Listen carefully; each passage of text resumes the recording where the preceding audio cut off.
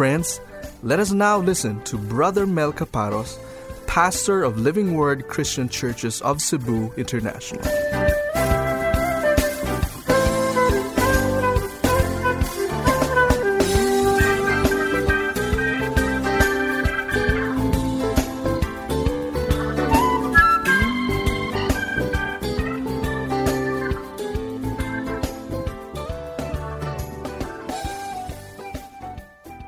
So we're now ready to go to God's Word this time, and I'd like to request everybody to please rise from their seats as we honor God's Word by reading it. Let's go to James chapter 3 and verses 6 to 12 at this time. And the tongue is a fire, the very world of iniquity. The tongue is set among our members as that which defiles the entire body and sets on fire the course of our life, and is set on fire by hell. For every species of beasts and birds, of reptiles and creatures of the sea, is tamed and has been tamed by the human race. But no one can tame the tongue. It is a restless evil and full of deadly poison. With it we bless our Lord and Father, and with it we curse men who have been made in the likeness of God. From the mouth come both blessing and cursing. My brethren, these things ought not to be this way. Does a fountain send out from the same opening both fresh and bitter water? Can a fig tree, my brethren, produce olives, or a vine produce figs? Nor can salt water produce fresh. Let's bow our heads in prayer at this time. Our Heavenly Father, we thank you and bless you for this wonderful time of worship that we have had. And we thank you for visiting us with your presence, O God. Your presence is precious. It is sweet to us, O God. And we enjoy basking in your presence and bowing before you, prostrating ourselves before you, and declaring who you are, O God, that you are a great and mighty and glorious God. We are not ashamed to declare you our Savior and our King, O God. And we honor you this morning, O God, most especially. And as we study your word, O God, we pray that your fresh anointing and the fresh oil of your Holy Spirit will be upon our minds and upon our hearts, O God. May we not resist the Holy Spirit, and may we yield to Him this morning, O God, as He convicts us of our sins, as He speaks to us about His Word, O God. May we receive it in the inner core of our beings, O Lord, and may we be transformed after listening to your word. I pray for myself, O God, go beyond the weaknesses of your servant, O Lord, and give me a clear mind that I might think clearly and that I might speak, Lord, succinctly to your people, O Lord. Lord, allow me to speak in truth, in clarity, and with passion, O God, that your people might know that they are hearing the voice of heaven as the word of God is expounded. And Lord, whatever is going to be achieved this morning, we will give you back all the glory and all the praises and all the thanks. In Jesus' mighty name we pray. Amen and amen. Let's come before the Lord right now and let's listen to God's word. I've entitled this morning's sermon, The Three Descriptions of the Fleshly Tongue. Now, when you survey this particular chapter, I'm talking about chapter 3, there's a phrase that is continually repeated, and that phrase is, my brethren. Because supposedly, James was talking to professing believers, people who were claiming that they were believers in Christ. And he wanted them to be aware of this because that signified something very, very important. That meant that they had now accepted, they had received Jesus Christ as their personal Lord and Savior. And that being the case, they are now a new creation in Christ. And being a new creation in Christ means that radical changes have taken place. Something supernatural has taken place in your inner being. That means now you have a new mind. As the Bible says, we have the mind of Christ. And not only that, we are given a new heart. The book of Ezekiel speaks about the new covenant in relation to Israel, but a covenant that applies to us as well. That God will replace our hearts of stone and He will give us hearts of flesh. Not only that, we are told that we have been given a new spirit. We have been given the Holy Spirit.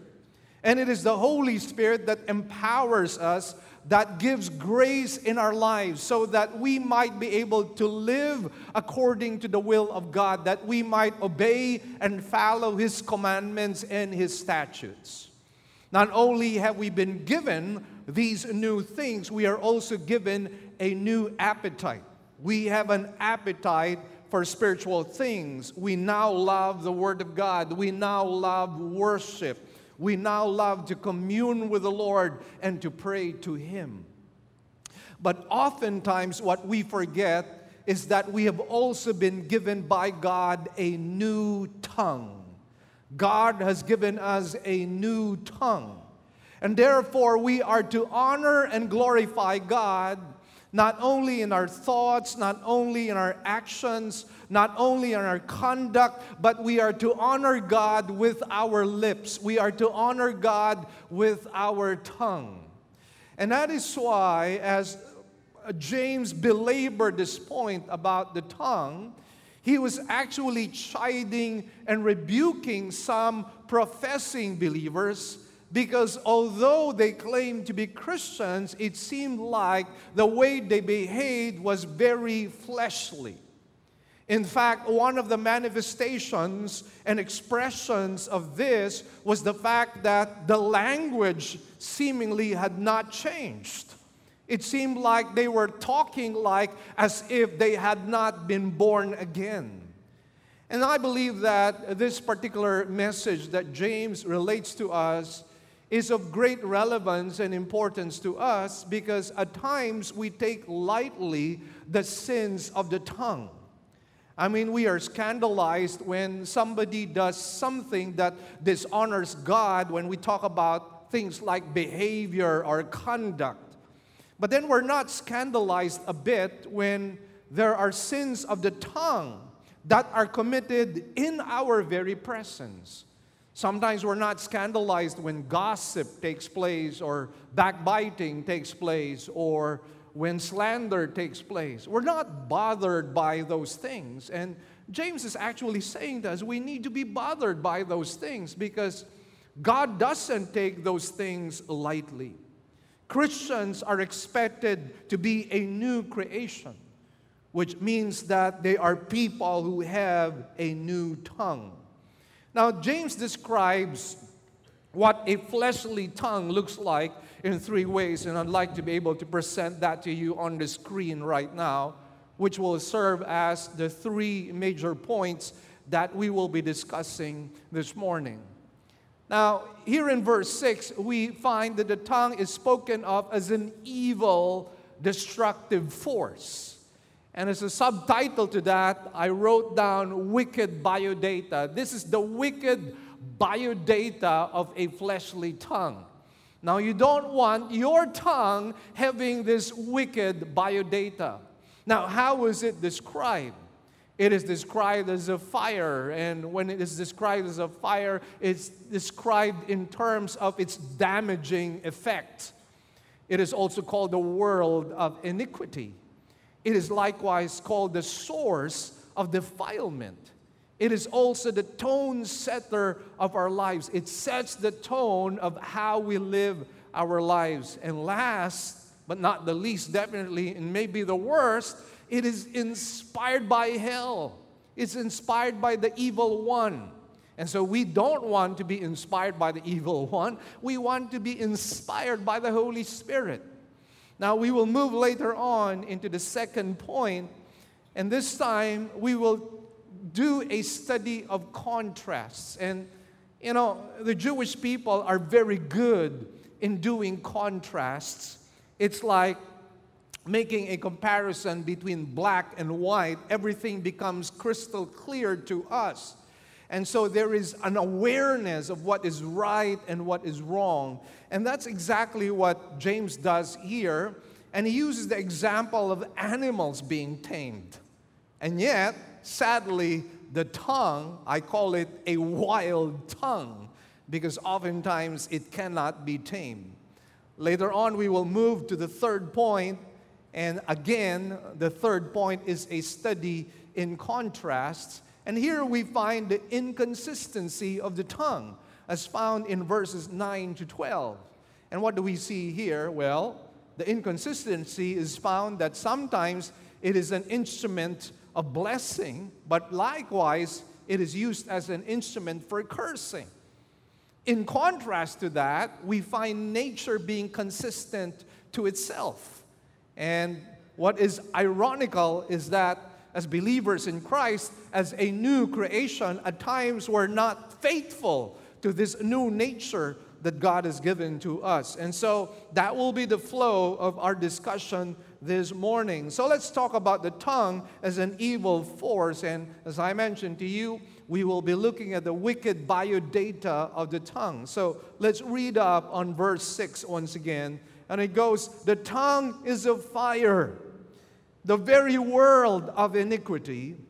The tongue is set among our members as that which defiles the entire body and sets on fire the course of our life, and is set on fire by hell." First of all, it is described as a fire. The tongue is a fire in the sense that it creates a spark that creates damage. It brings damage to our own individual lives. It brings damage to our own families. It might even bring damage to a church. I know many occasions wherein a church is heavily damaged as a result of the unwise use of the tongue. It has caused the split of so many churches because people are not careful with their speech. People are not careful with their tongue. And so we need to be mindful of what the tongue is able to do. We have had a spate of fires in Cebu quite recently. There was the fire in Talamban. There was the fire in Pasil, which, burned down a lot of houses. Many people became homeless. And of course, you probably heard about what happened with Ayala, one of the malls here. One of the department stores got really burned.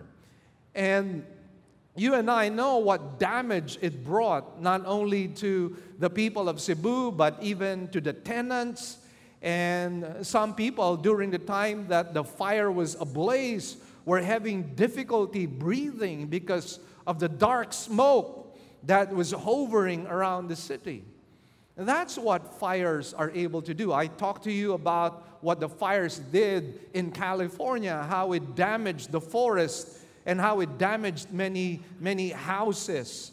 And when rain poured down upon California, there was a mudslide that took place because the trees had been burned down. Nothing could hold the water any longer. And not only were houses damaged, there were many lives that were lost. So we are to be mindful of the destructive and powerful negative impact that the tongue can possibly wreak on the lives of people. And that's why, friends, as believers in Christ, we are to be mindful of this. Sometimes we're not just careful, we just let it go at times. We just let our tongue go. And the effect of that is that it damages certain people. Think about talking to a child and telling what a moron he is, or that he is useless and worthless. When you do that to a child, think about what that does to him. He will begin to carry that identity in his mind that he is a moron, that he is useless, that he is worthless, that he is incorrigible. And so he will carry that, he will carry that thought all his life. That becomes his identity. And when that becomes his identity, he will not be able to pull himself out of that miry clay. And again, friends, we need to be very responsible. Sometimes we don't really care what we speak. Some people boast and say, well, I speak my mind. What you see is what you get, or what you hear is what you get. And I find that quite unfortunate because, friends, we do not only harm people, we actually harm ourselves. That's why it is called a fire here. Not only is it called fire here, it is called the very world of iniquity. Words actually put to expression the world of iniquity in our hearts. That's why I like that Chinese proverb that says, less talk, less sin. The less we talk, the less we sin, actually. Because the moment we open our mouth, we actually reveal what's inside. When we are angry, it's going to come out. When we are lustful, it's going to come out. When we are covetous, it's going to come out. When we are proud and arrogant and egotistical, it's going to come out. Jesus was so spot on in Matthew 15, verses 18 and 19, when he said, but the things that proceed out of the mouth come from the heart. And those defile the man, he says, for out of the heart come evil thoughts, murders, adulteries, fornications, thefts, false witness, and slanders. Now that's going to come out. All of that is going to come out. And it's going to be very damaging. And not only that, the Lord Jesus Christ says, it's going to defile you. When you and I do not get rid of those thoughts and those words, it's going to defile us spiritually. It's going to stain us. And we don't want that happening, most especially as believers in Christ. The Bible says that we are growing from glory to glory. And that's how we want to proceed in our Christian lives. Now, you and I know we're saved already. We're secure. You and I will be going to heaven if we have accepted Christ as our personal Lord and Savior. Because after all, our salvation does not depend on us. It depends on what Christ did at the cross. So we're secure, and we're glad that God has written our names in the book of life. But friends, we're still living here on earth. And there is that process in salvation which is called sanctification. And sanctification is about being conformed to Christ. It is about becoming more and more like Jesus. And that's what we want to happen. Because we want people to see Jesus in us as we speak, as we act out this Christian life. We want people to see Jesus in us because we know that Jesus is the most beautiful name to us. He is the most beautiful Savior to us. He's the only Savior, in fact. And we want people to know Him. We want to know Him and make Him known. That's what we want to happen. But friends, if we do not control our tongue, we actually decimate the power of our testimony. And we don't want that happening. Likewise, it is a source of defilement. Take a look at what James says here. It says, the tongue is set among our members as that which defiles the entire body. And what James is actually doing here, he is actually echoing what the Lord Jesus Christ had said, that what we say actually defiles us. So our lack of self-control with our tongues will corrupt, will spot, will stain our spiritual being. We are affected. So it's not like you just harm people or do damage to other people. You actually do self-damage as well. You damage your spiritual life. You damage your spiritual being. And that is not good because we want this uninterrupted fellowship and communion with the Lord, because at His right hand are pleasures forevermore. In His presence is fullness of joy. There is nothing sweeter in life than to enjoy communion with the Lord. And I think I mentioned to you the fact that Pastor Edmund Chan and I have been exchanging texts, actually very long texts, every day. I think it is the 22nd day already that we have been exchanging texts on a daily basis. He has taken upon himself to make me accountable to the Lord, and I am thankful to God that there is somebody who is out there who is watching my back and who is mentoring me every day, actually. And I know how busy this man is, how he travels, back and forth to Singapore and other parts of the world. So for him to just text me every single day is just a tremendous blessing. And what we have been doing is that we have been sharing reflections on the book of Psalms. And he shares his reflections, and when he shares his reflections, it's like a sermon that you can preach already. There is so much depth and insight.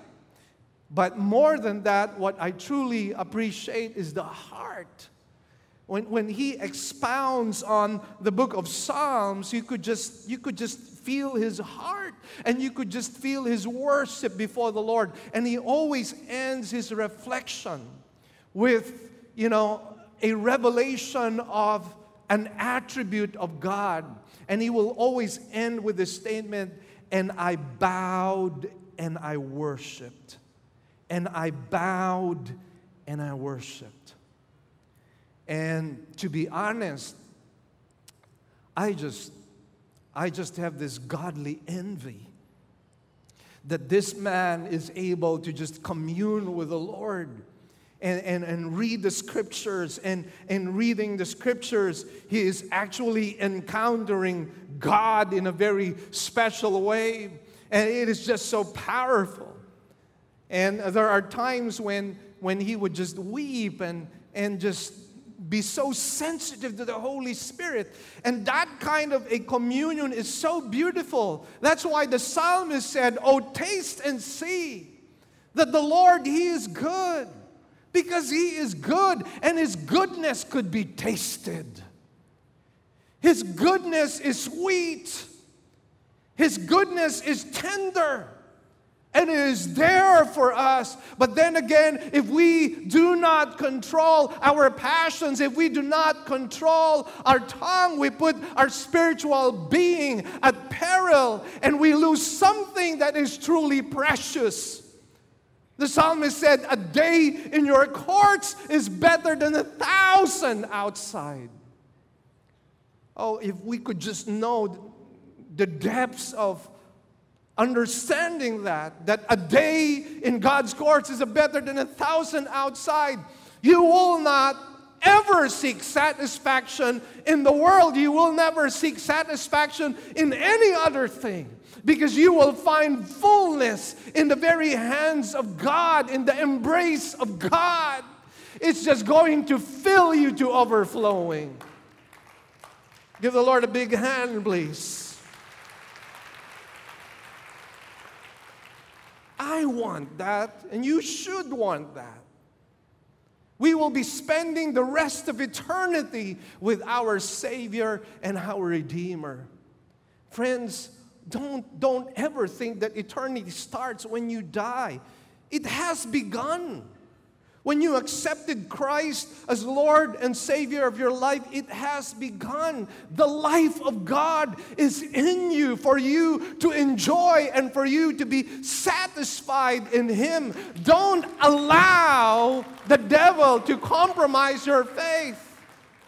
Don't allow him to steal your inheritance. Because you have a rich inheritance. The Bible says, Ephesians chapter 1, that you have been blessed with every spiritual blessing. Paul belabors that point in Ephesians chapter 1 just to tell believers, you are blessed. We are blessed. Amen. We are blessed. So let not the evil one steal our inheritance, our portion, and our lot, because God is our portion and He is our lot. You know, when we are not careful with our spiritual lives, then we're defiled. We don't want that happening. The tongue also, when it is not put to good use, becomes a damaging tone setter in our lives. Notice what James says here. It sets on fire the course of our life. So it's not like, you know, and when I speak something evil, it's just going to affect me for one day. No, friends, that's not what James is saying here. It's not just going to damage you for one day. It's going to set on fire the entire course of your life. Think about that.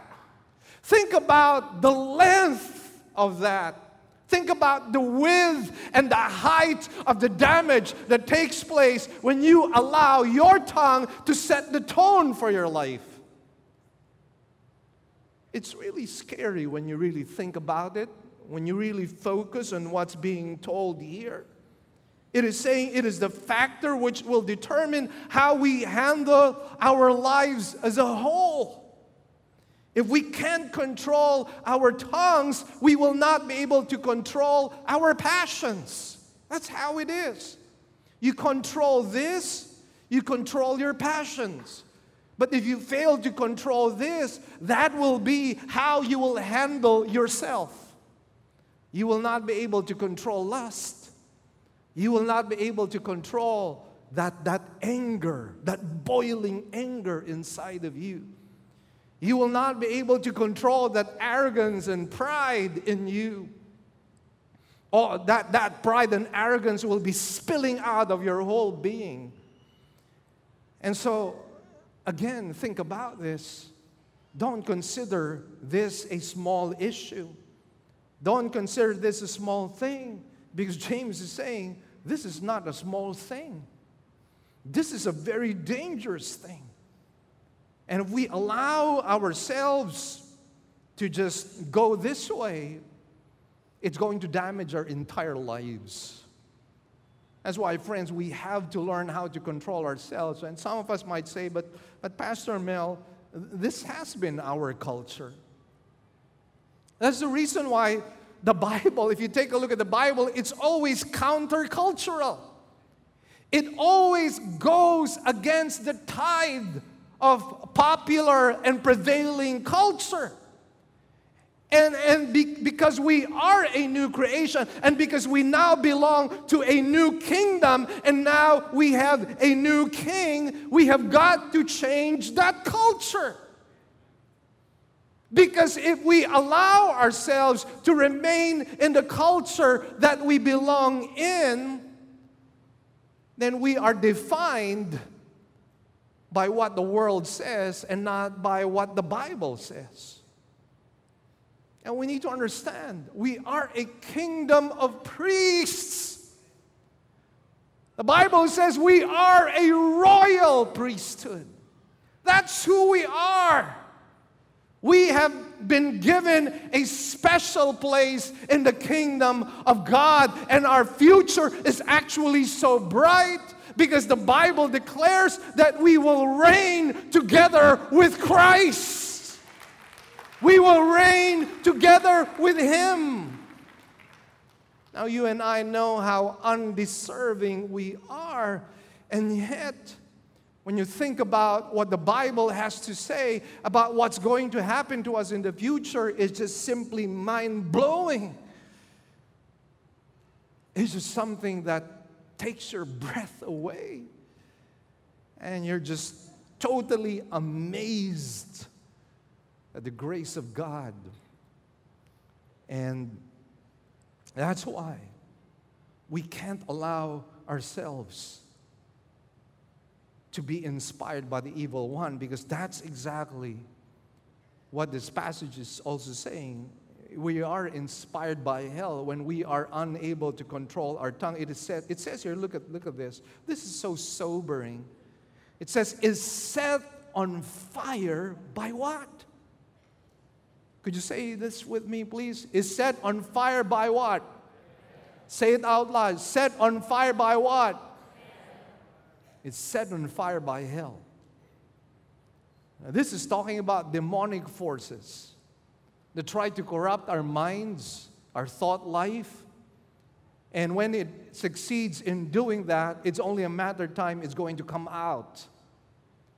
And we do not want to be inspired by hell. We don't want to be inspired by Satan and his demons. We want to be inspired by the Holy Spirit. Amen?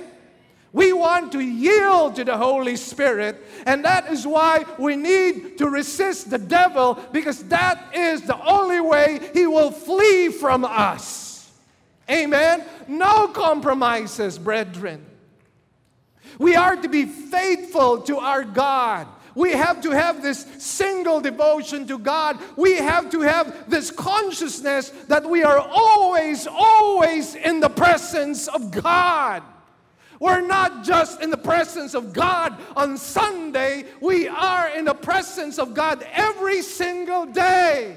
Every single moment, every single minute, and every single second, we are in the presence of God. And because of that, brothers and sisters, we are to allow our lives to be ruled by God, not the prince of the power of the air, because that belongs to our past. But our present is different, and our future is even brighter. And that's why, friends, this is so important to God. The interesting thing as we go into a study of contrasts in verses 7 and 8 is we find the tongue untamed. We have the example of tamed animals. Look at this. In verse 7, it goes, for every species of beasts and birds, of reptiles and creatures of the sea is tamed and has been tamed by the human race. Do you see how powerful the human race is? I mean, this speaks about the intelligence of man. This speaks about his ingenuity. This speaks about how he is able to observe certain things. And in those observations, although beasts and wild animals are stronger and more ferocious than man is able to tame them. Well, that is a testimony to our intelligence. Animals, in spite of their ferocious nature, have been tamed by the human race. And you've probably gone to a zoo. Well, an interesting thing, this is going to be a free plug. We now have a zoo here in Cebu. And the reason my wife and I knew about it was there were some posts from some of our couples ministry who went to one of the zoos right now in Carmen, Cebu, and it's very nice. And it's interesting how people are able to tame those wild animals. If you go to Singapore, you will notice the animals there, the lions and all these, strong, ferocious beasts, they do not have a cage. And the interesting thing is, well, how do you keep the zoo safe if there are no cages? Well, the ingenuity in that zoo is that they have put bodies of water, large bodies of water around these animals, which serve as a psychological barrier. They're not really that deep, but it serves as a psychological barrier to these animals that they should not cross. And what do we see here once again? The ingenuity of man. Man is able to tame animals. But here's what's intriguing. While we can tame the animals, we can't tame our tongue. Notice the wild tongue in verse 8. It says, but no one can tame the tongue. It is a restless evil and full of deadly poison. Though we have been successful with animals, we have not been able to successfully tame the tongue. It is restless, the Bible says. It is full of deadly poison.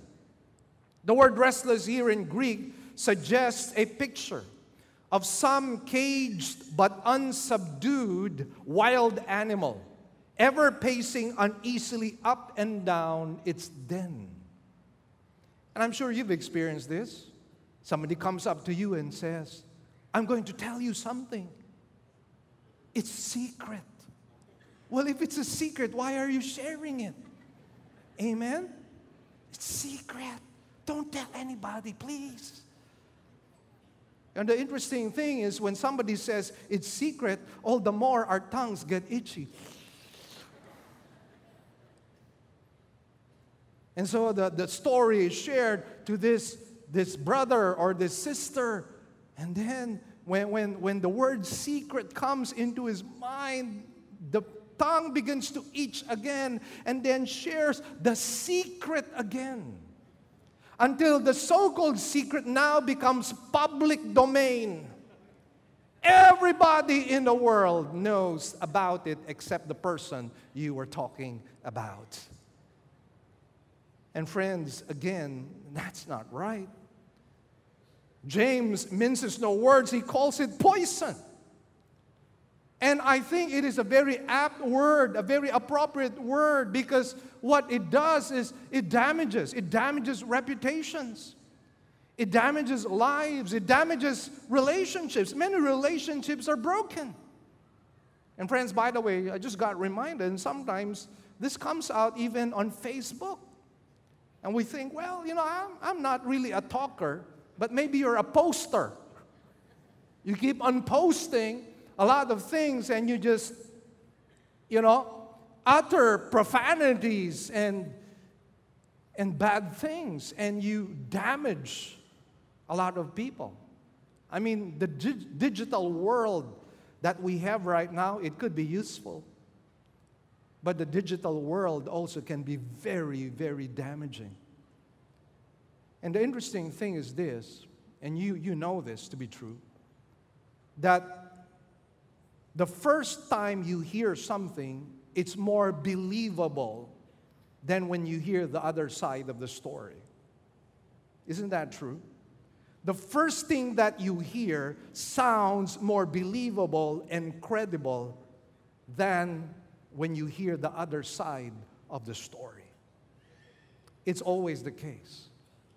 So the problem is, even when a person is able to share his side of the story, the damage has already been done. And some people know the power of this, and that's why they use Facebook. And sometimes it is not used in a proper way. Let me share to you a story. The radio producer at the radio Bible class, Ralph Muller, came to the office with a tidbit of news he thought might be of interest. He goes, Henry, they just reported on the radio that the Science Food Department of Michigan State University, after years of careful research, has finally found a way to peel onions without making the eyes water. They claim there will be no tears when you perform the chore if you keep your mouth shut. There will be no tears if you keep your mouth shut. And friends, I mean, that's not only true literally, that is also true figuratively speaking. When we are able to control our tongue, then it will not be a poison that will cause tears for other people. You know what's interesting? Since the fall of man, man lost dominion over all creation, including himself. Amen? That is what happened. When Adam and Eve fell, not only did they lose dominion of God's creation, and that was what was assigned and tasked by God for them to do. But not only did they lose that dominion, they lost dominion over themselves. Think about the story of Cain and Abel. What did Abel do to Cain to merit murder? All that Abel did before God was to give a righteous offering, a righteous sacrifice to the Lord. He never harmed his brother Cain. He never did anything wrong. He did not provoke or irritate him. But you see, the problem was that Cain lost dominion over himself. He could no longer control his emotions. He could no longer control his envy. And he was thinking to himself, why did God receive the offering of Abel and rejected mine? And because he was so angry and he knew he could not kill God, guess what he does? He kills his brother Abel. God calls him to account for doing that. And instead of repenting, guess what Cain says? Am I my brother's keeper? It's interesting that man lost dominion ever since the fall of Adam and Eve. That's why although people would like to claim that we are intelligent beings, the truth of the matter is we're not really ruled by logic many times when we make decisions, but rather we are ruled by our emotions. Like they say, love is blind. Sometimes a woman sees a man and you see all the warning signs. All the warning signs, all the things that your parents warned about a guy that you should not marry. And yet, you could not resist the twinkle in the eye. You could not resist the smile and the charisma and the sweetness. And although all those warning signs are glaring, you just fall right into the bait. Why? Because we've lost dominion over ourselves. Thank God we have Christ and we can regain dominion over ourselves. Amen? That's what He brought back. That's what Jesus brought back to us. And it will get bigger and brighter and greater and more glorious as time goes on. I look forward to the time when Christ will reign as King over the whole earth. I look with excited anticipation for that day and time to come. What glorious life that would be for us. And it all began in the cross. So be careful of the tongue. The tongue also is inconsistent, as we see another study of contrasts in verses 9 to 12. Let's take a look at this. The inconsistency is found in the fact that it is an instrument of blessing, at the same time an instrument of cursing. Verse 9 reads, "With it we bless our Lord and Father." That's what we did this morning, right? We sang songs.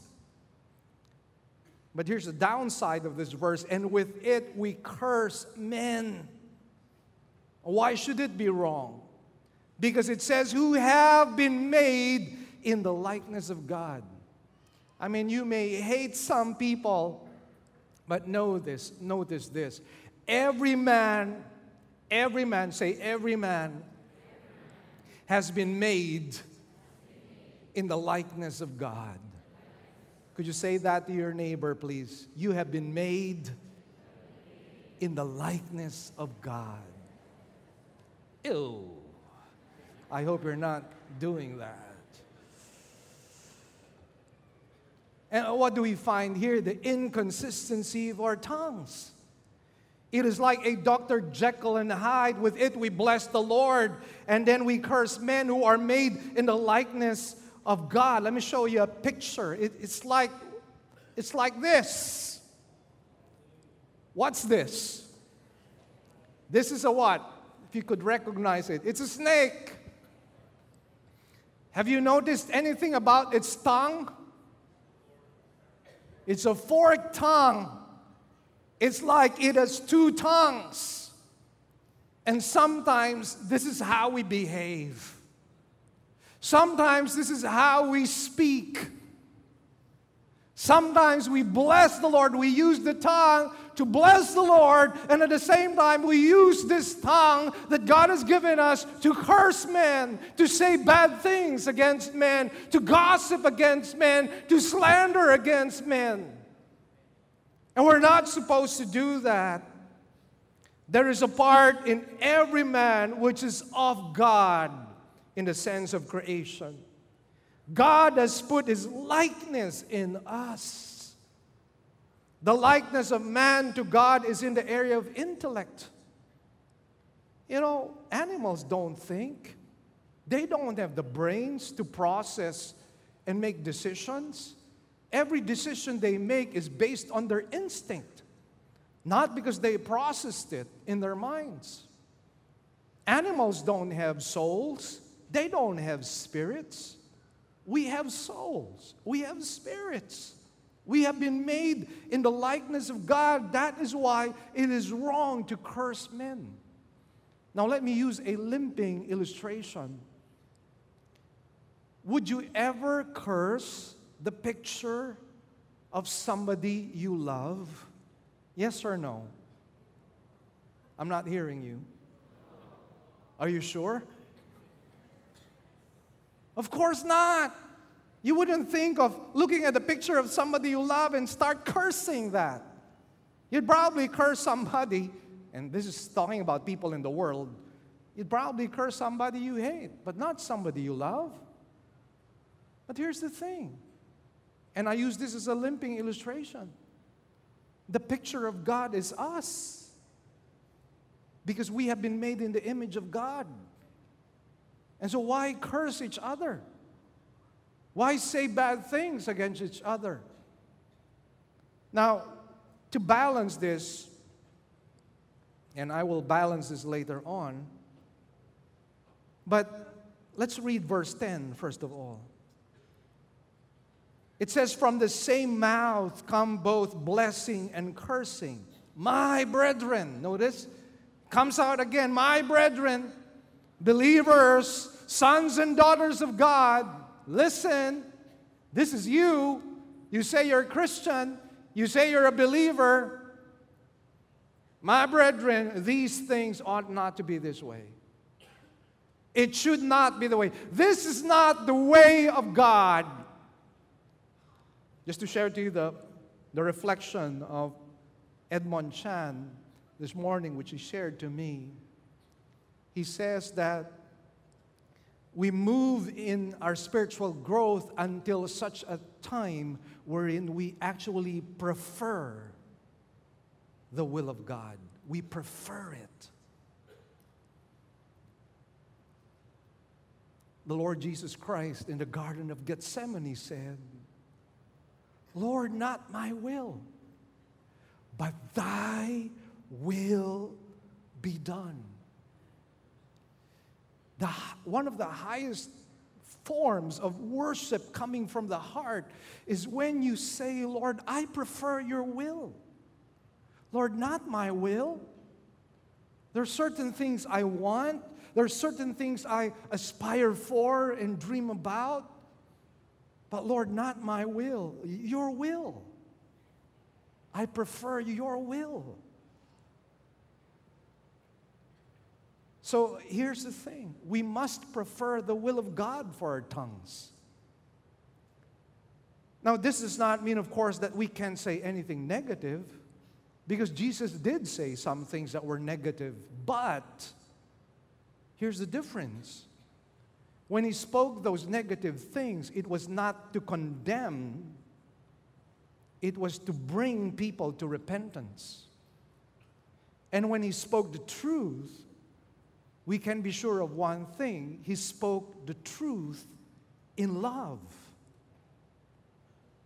So again, this is just to balance things, because we might think, well, I can't say anything negative. Well, if it's something that can help somebody repent, why not?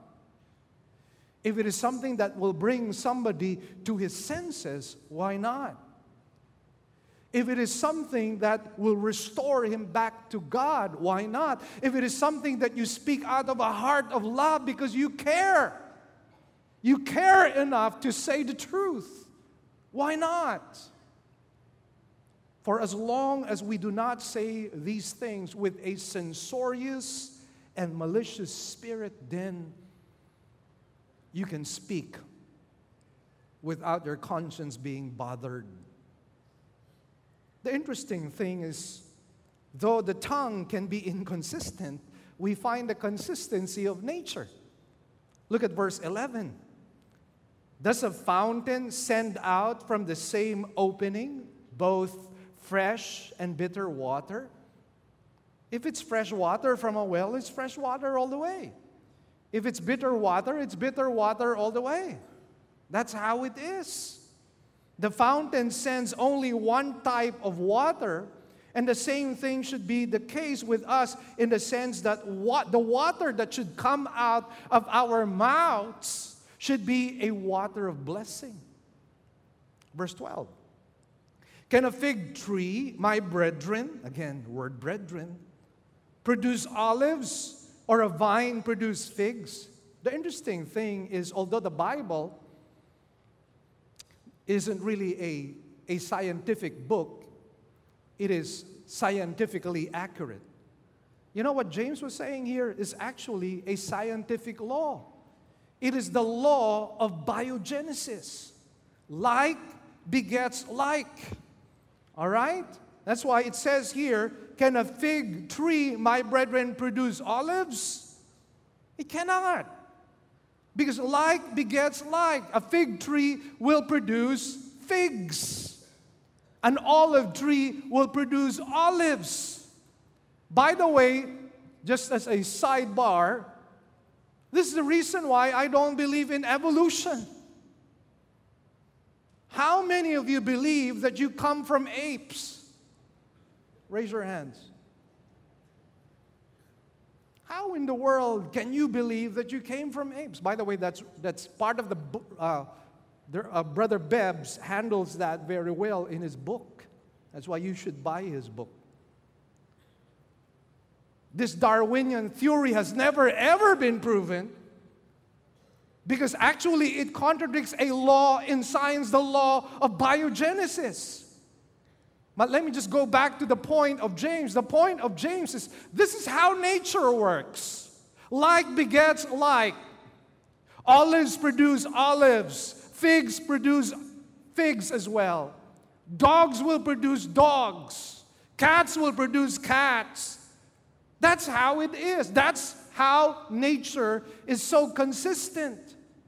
And so what's the point of James here? It says, nor can salt water produce fresh. The illustration basically teaches this, that if we have been made partakers of divine nature, if we are a new creation, why is it that we are inconsistent with our nature? If our nature is divine, if we are sharing in the life of God, if the Holy Spirit lives and dwells inside of us, how is it that though plants and animals are consistent, we, with our new nature, are inconsistent? How is that possible? I recall the testimony of Brother Pani Pagalan, who several years ago passed away. Before he came to Christ, he was a very self-righteous person. I think what that meant was that he did not have any vices. He was not into drinking, not into smoking, not into drugs. And you know what? Sometimes it's so hard to convince a person like that to come to Christ, because people like that will think, well, why do I need Christ? I'm a good person. Christ is only needed by people who have vices, people who are sinful. I'm not like that, some people might say. But you see, for you to be able to accept Jesus into your life, you need to have an awareness that you're a sinner. There must be an admission, an acknowledgement that you are a sinner and that you need to repent of those sins for you to have Christ in your life, for you to have eternal life, for you to receive the free gift of salvation. That's why it is very important that in the presentation of the gospel, we should be able to show to people where they need God. We need to be able to share to people that they need a Savior. And how will people cry out for a Savior if they think they're all right? So that was the dilemma of Brother Pani. But then one thing he noticed, and God opened his eyes. One thing he noticed, he had a foul, dirty mouth. And when he encountered God, it was just like what happened with Isaiah. When he had the revelation of the holiness of God, Isaiah just realized that, by the way, he was already a prophet at that time. But even as a prophet who used his mouth to be an instrument of blessing, when he was right in the very presence of God, he just realized, woe is me. Woe is me, for I am a man of unclean lips. And there Isaiah was delivered from a dirty mouth. And I believe that is exactly what happened to Brother Pani. And he made Jesus Christ his Lord and Savior. And he started to use his mouth to evangelize and preach the gospel to others. What a glorious testimony that is. I guess if there is an area wherein we need to do a lot of repenting, it might be this. Hopefully, these descriptions that we have shared to you about the damaging tongue will create a sobering effect upon us. It will cause us to become more conscious about what comes out of our mouths. For after all, we are a new creation. And friends, by the way, we are beings of habit. For as long as we do good things for several days and months, you will notice it becomes a lifestyle. So how do you cure a tongue that has been so used in doing damage? Well, you just have to control it one day. And let that one day become 2 days. And that 2 days become 3 and 4 and 5 and 6 and 7. And let that 1 week become 2 weeks. And let those 2 weeks become 3. And let those 3 become 4. And let that 1 month become 2 months and 3 months. And so on down the line. And you will find deliverance. We are a new creation. We are blessed. We have a new mind. We have a new heart. We have new appetites. And we have a new tongue. Let's give God the glory for that. Let's bow our heads and let's close our eyes.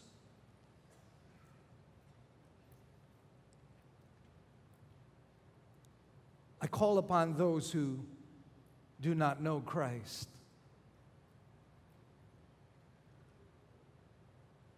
You have to have this realization that you cannot save yourself and that you are a sinner and that your only hope of salvation is Christ. Only He can change you. Only He can mold you, and only He can save your soul and write your name in the book of life.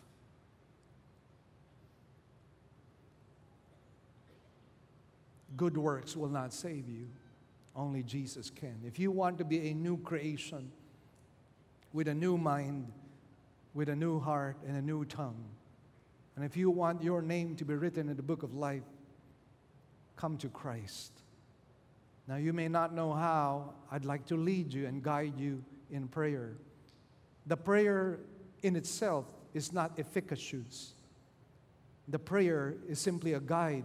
God knows what's in your heart. So if ever you want to pray this, can you please pray it from your heart? And as a sign of faith, if I should be leading some people in prayer, could you please slip up your right hand to the Lord all over this place right now? Those who want to accept Jesus, just slip up your right hand. Yes, yes, brother, amen. Amen for those hands. Amen, sister, amen. Amen. Anyone else aside from these hands that have been raised up? Yes, brother, yes, sister, amen. Anyone else? Anyone else aside from these brothers and sisters? Amen. You can put them down right now. I'd like you to please pray this from your heart, please. Lord Jesus Christ, I know I cannot save myself. My good works will not save me, because what you require is a perfect life, and I cannot give that to you by myself. And so, Jesus, I run to you. I run to the cross, and I make Jesus my Lord and my Savior. And I accept the free gift of eternal life through your blood. I accept the cleansing and washing power of your blood. And Jesus, from this time onwards, I am yours. Make me the kind of person you want me to be. Holy Spirit, live and dwell in me forever. Form Christ in me. In Jesus' name, amen. Lord, we just want to thank you and praise you for this morning, oh God. And thank you, Lord, for the fresh anointing and the fresh oil of the Holy Spirit that came upon us this morning. Thank you, Lord, for bringing conviction. Thank you, Lord, for speaking the truth in love to us. Thank you, Lord, for opening our eyes. And we pray, Father, that your word will not return to you null and void, but that it might accomplish the very purpose by which you have sent it for. Oh, Jesus, we pray that you might be honored and you might be glorified with our speech. And we thank you as well, Lord, that we could give our tithes, our grace gifts, and our offerings, Lord, to worship you. Bless them, Lord, and whatever is going to be achieved this morning, whatever has been achieved this morning, we give you back the glory, the praises, and the thanks. In Jesus' name we pray. Amen.